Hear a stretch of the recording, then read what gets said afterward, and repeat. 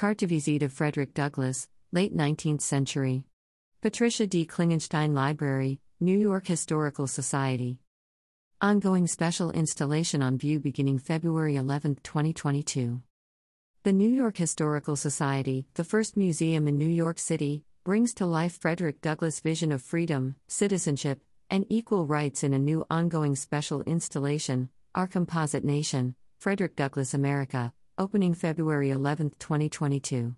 Inspired by the speech Composite Nation, which Douglass delivered around the country in the years following the Civil War, this timely display is based on research from the Pulitzer Prize-winning book Frederick Douglass, Prophet of Freedom by New York historical scholar trustee David W. Blight.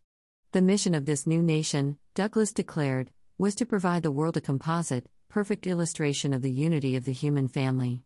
For what was the U.S., he said, but the most conspicuous example of composite nationality in the world?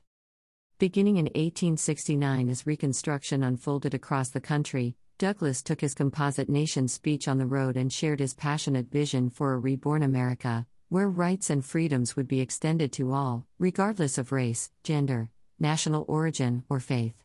Lectures were popular in America, and Douglass was in high demand, traveling from the Northeast to the Midwest.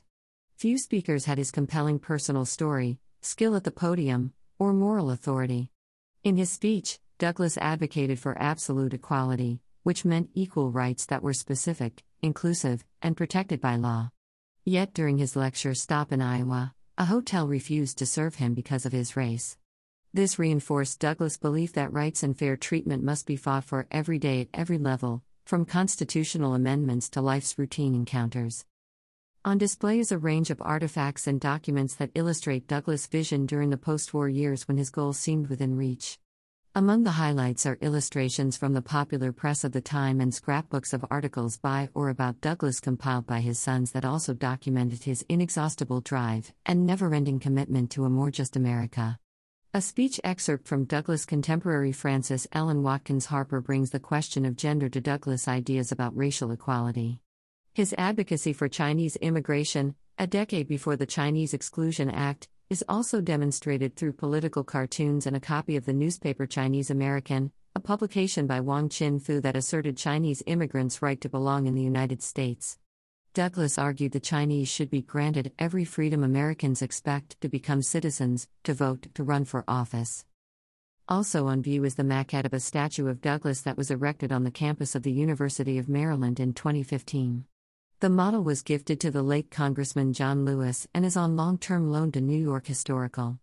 A recreation of the Douglass statue that greets visitors to the museum at the 77th Street entrance, painted to be lifelike, is also on display. Our Composite Nation, Frederick Douglass America is curated by Marcy Reaven, Vice President of History Exhibits, Lily Wong, Associate Curator, and Dominique Jean-Louis, Associate Curator, New York Historical. Related programs. On February 15, New York Historical Scholar Trustee and award-winning author David W. Blight and renowned scholar Eddie S. Glaude Jr. bring to life Frederick Douglass' speech, Composite Nation, as they discuss what unity means today and where we stand as a country in relation to the legacy of Douglass' words. The program will also be live-streamed. Private group tours of Our Composite Nation and other exhibitions at New York Historical are also available to be booked. A digital family guide to help young visitors learn more about Douglass and his legacy will be available.